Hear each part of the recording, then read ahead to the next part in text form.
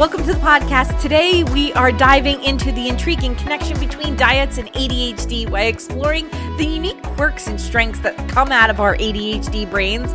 Join us as we uncover practical strategy to harness these quirks such as doom piles, lack of object permanence, and analysis paralysis, and discover how they can be leveraged to our advantage. We'll also address the importance of seeking help and debunking stigmas around medication, empowering individuals with ADHD to embrace their superpowers and thrive.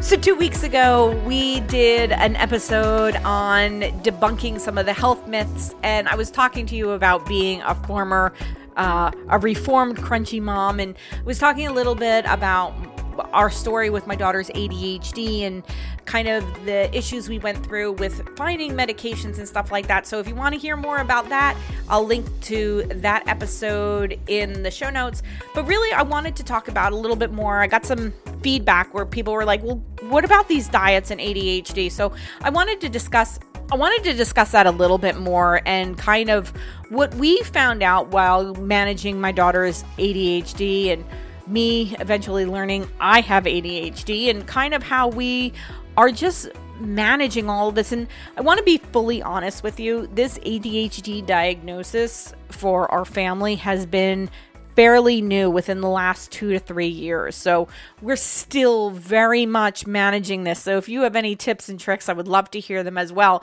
because we're just kind of rolling through this. One of the things I will say is if you think you have ADHD or anything like that, go talk to your doctor, your therapist, look at getting treatments. If you're looking at getting a diagnosis, you will need to seek a medical professional for a diagnosis if you're thinking about going on medication. But this is really our experiences with the quirks that we found and really just allowing to open up this conversation. But this is in no means to replace a formal diagnosis, seeking medical help, and managing your treatment. This is just our own experience. So I want to really be clear in that. You know, one of the biggest things I talked about on that episode, and one of the biggest regrets I had as a mom, is not seeking out medication for my daughter faster and thinking that it was only diet. And I was telling you, diet really can't fix ADHD, but it can help manage the symptoms. And this is what I really want to kind of go through a little bit on this. You know, one of the things we've noticed, some foods cause her ADHD symptoms to be a little bit more pronounced. Sugar being one of the biggest. We know when she has a day that's a little bit higher in sugar, her ability to manage her emotions, her ability to focus, her ability to just stay on task becomes much more difficult. So on days where we know that really staying in the game, you know, we're going to really be careful of what sugars she's taking in, being mindful of the processed foods. A lot of times for her, we might utilize a little caffeine first thing in the morning to kind of zone her in. We are trying different supplements, and I'm going to have an episode later on about that. I just don't really have enough to give you about the supplements. We have found, I can tell you this, magnesium spray on the bottom of the feet has been great for her. And again, I want to specify for her. I don't know if it's going to work for everybody, but it does seem to work for her. One of the things I would say before you go onto any medication or even supplement, talk to your doctor about getting a full blood work panel just to see could you be low in magnesium, vitamin D, potassium that might be making symptoms worse. So I think it's always a good idea to have a really clear look into ADHD. Now, I will tell you, before she went through her ADHD diagnosis, one of the things they actually did, they did a full hormone panel on her to make sure it wasn't something else with the hormones or an autoimmune condition, things like that. So she went through a ton of blood work to eliminate everything else before we came to the ADHD diagnosis, because it was important, because a lot of times ADHD is underdiagnosed and overdiagnosed all at the same time. So you just want to make sure that we're getting the right treatment for the right thing, and that you're not treating something with medication when it could be a vitamin deficiency. However, in that same breath, I will tell you, our pediatrician, she's a DO, she is a little bit more holistic in nature. I say a little bit because she's a regular pediatric doctor. She just tends to go a little bit more on the holistic side initially. One of the things she told me, because when we went there, I was thinking maybe we could try a supplement, maybe we could try vitamins, maybe I'm not giving her the right vitamin. We did all the blood work, we went through all that, and her message to me was true ADHD in the initial phases is generally not controlled by a vitamin or a supplement. And I want to say initial phases because I have realized that through, my daughter has really worked very hard on this. Not only did she manage this for years without anything, so a lot of this was self-managed, which I'm sure came with a ton of trauma for her. But on top of that, she has been in therapy for years. She has worked on tools. She has such a large toolbox of how to manage symptoms and how to work through this. So that's probably the biggest thing she has done. So I urge you again, if this is something, really going to talk to a therapist and really learning how to manage those symptoms and having those tools in your toolbox, because medication is just one tool in your toolbox, same as your diet, same as your behaviors. They're all tools that you can pull on, and it's really important. But, one of the things we started realizing, and it was actually TikTok that got us through a lot of this, is a lot of these quirks that I would always yell at her for, is we realized they were just quirks, which later on with my ADHD diagnosis, I've kind of realized that, those things that I was complaining about what she was doing are the same things I was doing, just in a smaller scale. So we're going to talk about that a little bit. So let's get back down to the ADHD diet. Let me tell you about some things that we have found that affect our symptoms. Sugar is a big one. Processed foods, too many high gluten carbs. And this was really interesting because early on when she was younger, she had really bad eczema when she was younger. And we thought it was a gluten allergy. Now, she has been fully tested. She's not celiac. She has no problem with gluten. We've noticed her behaviors when she had certain foods would get a little weird. And we kind of figured that was because she was gluten intolerant. She wasn't gluten intolerant. Her digestive system, which a lot of ADHD people, from what I've understood, have found that their digestive system is a little bit more particular. So a lot of times they have gone on so many elimination diets trying to figure this out. So we know days she has actually pizza, because pizza tends to be very high gluten. That can be a harder day for her. She's just not going to feel great. So she's going to be already more irritated. The one thing that her therapist has always told her, she wants to think of her emotions in a bucket, and you have all these emotions in the bucket. And at some point your emotions start overflowing. And that's when we kind of call it her volcano. She just starts blowing up and she can't deal with anymore. So one of the things that we've been mindful of is, okay, what fills her bucket up faster? And we found that pizza, anything, pretzels, bagels, all of that heavy gluten content tends to fill up her emotional bucket quicker. So again, if she's going to have an emotional day, maybe there's a big test going on at school, or there's some kind of external pressure being put on her, staying away from those high gluten foods is helpful. Same thing with sugar. That's another one. Sugar is probably, like I said, the biggest trigger. Certain food dyes, not too much as she's gotten older, but when she was younger, certain food dyes, red being a big one, and things like that. Some foods we have noticed that do really well with her. She does phenomenal with kale. So the funny thing is I make this almost like this kale pesto, and we put it on a flatbread. So a little bit lower gluten content. We put it on a flatbread. This is how we actually do pizza. We do a kale and goat cheese pizza. So we have a flatbread or a tortilla, or I forget what the bread is called, but it's basically flour and water and some salt, and you make it into a dough, and almost like a naan kind of a thing. And we put that down. We put goat cheese. So we spread goat cheese out almost like a cream cheese. We'll spread that out. And then we put it's blanched kale that's blanched with olive oil, a ton of garlic, some hot pepper seeds, and basil. So it's almost like a kale pesto. We put that on top of it, and then we put a little bit of shredded mozzarella on top. and we make that into a pizza. That is probably one of the best meals for her. She has, and we put pumpkin seeds. So instead of doing, when you make pesto, you usually put pine nuts. We actually put pumpkin seeds, so a lot more protein. And we put that onto the flatbread. We bake it with, like I said, a little mozzarella on top. And then from there, that's one of the best meals. She gets a lot of veggies, vegetables, fruits, really good. Chia seeds, hemp seeds. These foods are just really good for her. Those are her like superfoods. We know these foods work the best.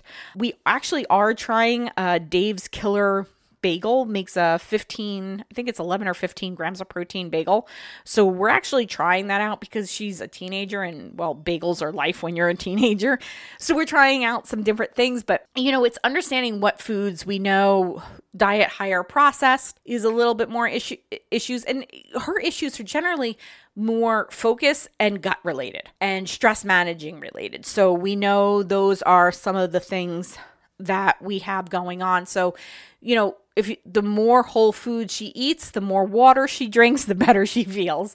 I mean, it's kind of, I don't want to say it's kind of a simple solution, but when you're a teenager, when you're a busy parent, whatever your struggles are in life, not all the time is eating that kind of diet easy. Sometimes we really have to think outside the box. And, I will always say that if we can have foods on hand, it's so much easier. So prep once, eat a bunch of times. Like if I make vegetables one day this week, I am making a ton of vegetables. So I only have to maybe cook vegetables twice a week. And then I have vegetables all week. So it's things like that. We talked about quesadillas in the last one. Quesadillas are really big for us. Our family loves quesadillas. So a lot of times she'll even put like that kale pesto mix on a quesadilla. She'll throw maybe even some fresh spinach or arugula. I always have one of those containers of spinach and arugula. And so she'll throw that in there. Some chopped up onions, things like that. And again, the same thing with rice bowls and things like that. The more whole foods she can eat, the better. And I've even noticed that with myself. I've noticed myself, it's very clear that the more vegetables I eat, the more focused, the more easier I can focus. So it's really about cleaning up your diet. Any way you can clean up your diet. And I think this is one of the reasons why we've seen things like carnivore diet and keto and paleo and Whole30 take such big effects on how people feel, is because they're more real food oriented. But then we get into some things that it's the keto diet and it's total crap because everything is processed at this point. So, it's things like that. But diet for ADHD is a tool. I don't think it's the cure. You're not going to cure your ADHD because remember, ADHD is wiring on our brain. Your kale is not rewiring your brain, right? So it's about managing those symptoms. Medication is another thing. Medication, one of the things we found out with the medication is that really allowed her to see how a normal brain kind of functioned. So, before you always felt good, that static in her brain, this was good. And then when static got too loud, we knew it was too much. Well, when you're on that medication, that static becomes to quiet down. Now your baseline for, this is what a good day feels like is a little bit different. For her, the medication helped. She was on for about a year. And then, the medication probably for her started getting a little too strong. She probably could have gone down a dose and been better. But she always said at the end of the day, she felt slightly nauseous. It was just like this 3:30 in the afternoon, like slight nausea feeling. And it was annoying. And as she started managing her ADHD a little bit better, using the tools and the diet and realizing what certain things were and acknowledging them, she didn't need to feel that nausea anymore. And that's where we started going and leaning more heavily on the other tools that she learned. But I want to really kind of say, if you're on medication and you're on medication for life, awesome. Like that works for you. Whatever works for you is what you should do. You should be empowered to make your own choices. If you're afraid of going on the medication because you think it's going to be lifetime, it doesn't have to be. And that's really a conversation to have with your doctor. I highly recommend finding a good doctor and really having these questions answered and talking to them about it and seeing, okay, if I go on the medication a little bit now, what could it look like when I start coming off of it? What were some things I want to do? Having that open dialogue, because that is really, really important. So some of the things that we actually learned about when we were going through some of her quirks of ADHD. So one of the things are these doom piles. And, and I call them doom piles because that's what's all over TikTok and Instagram. That's how we learned about them. So if you ever walked into any of my rooms, houses, offices, wherever I was, there would always be in corners of the rooms just piles of stuff. They weren't very big, but it was a pile. And it was just like, what is that pile there? I could tell you exactly what is in that pile. I know what is in that pile. And for some reason, in my whole life, I've always had this pile. Well, my daughter had it, and I just kind of figured she was kind of tracking off of me. We learned that these doom piles are definitely an ADHD thing.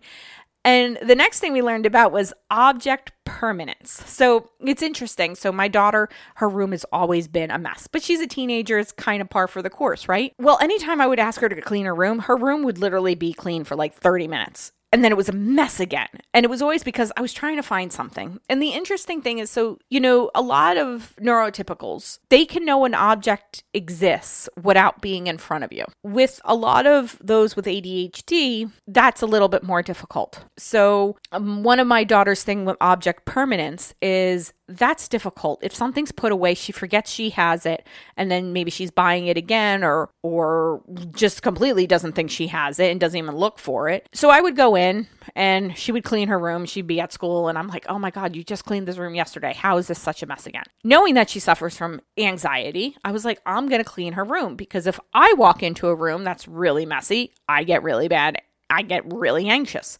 So I would clean her room. I would put things in her drawers. I would put things back where they were supposed to be. I would close the closet doors. And she would come home and she's like, thanks for cleaning my room, Mom. And I was like, doesn't it make you feel so much better? And she'd be like, actually, it makes me really anxious. I was like, why does that make you anxious? She goes, because I don't know where everything is. I said, well, you know where it is. It all, you know where everything goes. I didn't redesign anything. It just put it away. She goes, no, Mom, I don't know where it goes. So we went out and we bought her a label maker. Okay, so just label where things are. Maybe that will help. To a point that helped. It did, I should say, it helped a little bit more to a point. It was like phase 1 of us realizing what she needed. So then I learned about object permanence and how a lot of those with ADHD suffer from that. And it's not about putting things away in things. It's about having places for things that are up off the floor, but still out in visual sight. So when I learned this, I was like, okay, so let's go out and buy open shelving.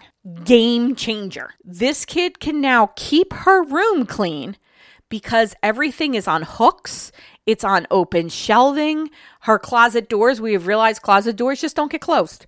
She has her closet organized, but it's open. She can see everything. And that for her, with the label makers and knowing that things have to be out in the open for her to remember, allows her to keep her room clean, which is just, it absolutely blows my mind, even to the point where we had to put hangers in a bucket outside her closet door, because when she would need to hang something up, she would look in her closet, couldn't see the hanger right away, throw it on the floor. If she knew the hangers were in the bucket, she could see them outside the closet, she would hang up the clothes. Crazy. Absolutely crazy once we learned this. So as soon as we learned this, we knew, okay, how to do it. Sticky notes. We live by sticky notes. Again, right out in the open. There are sticky notes. People laugh when they go into my teen's bathroom because it'll say, hang up towels here, toothbrush goes here. There's like sticky notes everywhere. And it's because those sticky notes, she sees them and it triggers her to say, oh no, don't throw the towel on the floor. The towel goes here. And it's things like that that we've really kind of utilized that have become a little bit better. I don't want to say it's 100% perfect because she is a normal teenager, but it's a little bit better. And it's things like that that have actually helped her with her studying. Like she knows sticky notes. She needs to put sticky notes on her folders because when she takes her binder out, she needs to see those sticky notes. So sticky notes, calendar reminders. Oh my goodness. If you have ADHD, if you have a teen with ADHD or a kid with ADHD, get them we use a Google Calendar. Google Calendar, remind them, homework, water, food, whatever you have to do, set reminders, because that's been really helpful because the phone buzzes, they feel that buzzing. or they hear it and they'll look and remember, oh yeah, I have to do that. Because again, that memory recall for a lot of people with ADHD can be a little bit more difficult. So utilizing things like that are really, really helpful. The other thing is we have a saying about the analysis paralysis. There is no later for ADHD. It's now or never. So a lot of times my daughter will say, oh, I'll clean my room later. And I'll look at her. She goes, I know there is no later. It's now or never. And, and it's things like that. It's repeating that thing to understand that later doesn't work. And if it is later, because sometimes, they're kids, they're not going to do anything right away. Set a reminder. We have a little Google things in the house. So she might tell her Google to set a reminder to do something in 15 minutes. We use things like that and it'll remind her wherever she is. So it's things like that we can utilize technology. We can utilize sticky notes and understanding that that's a thing. I like to repeat to myself, don't put it down, put it away, because I have a tendency to drop something, forget about it, and come back 2 days later.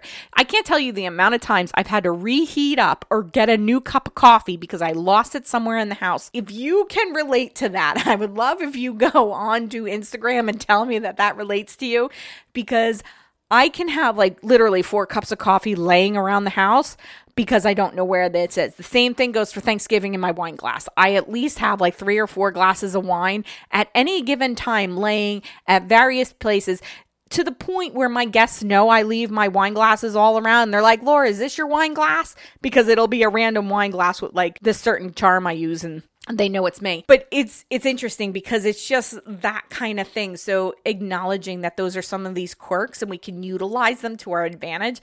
I have to say, TikTok, Instagram have been great. I highly recommend finding some ADHD pages that kind of talk to you, because really finding that has been helpful. And even for going back to diet, a lot of times ADHD, it's all or nothing when it comes to kind of food. Either you eat everything or you eat nothing because you forgot to eat, because forgetting to eat is a real thing. So a lot of times we'll keep snacks at various places around the house just because I'll be sitting at my desk and my stomach will be growling and an email will come in and now my blood sugar is dropping and things like that. So it's about understanding those quirks and working with them, because I think a lot of times we look at them and it's this is really difficult to work with, but really it can be kind of fun. I mean, it's a little quirky. We laugh. Somebody told me, there was this one. That's right. There was this one, I think he's a chiropractor and he works heavily with people with neurodivergencies and ADHD. And one of the things he started noticing is that a lot of the people that came to him with ADHD actually sprained their ankles a lot as a child. Now, my daughter sprained her ankles. I kid you not. 1 year, it was constant. Actually, it was probably 2 years. Constant spraining the ankle. And we're not talking a mild sprain. She would literally roll her ankle in and her ankle bone would hit the ground. I don't even know how it's possible to do that consistently. And ended up going through his Instagram. That's actually one of the things he's noticed with a lot of his ADHD patients is the rolling of the ankle and rolling it to the inside, which is kind of crazy. So it's certain quirks like that that's funny. My biggest is, and the whole family teases me for it, I cannot shut a door or a drawer or anything. If I walk in from outside, the door is never fully shut.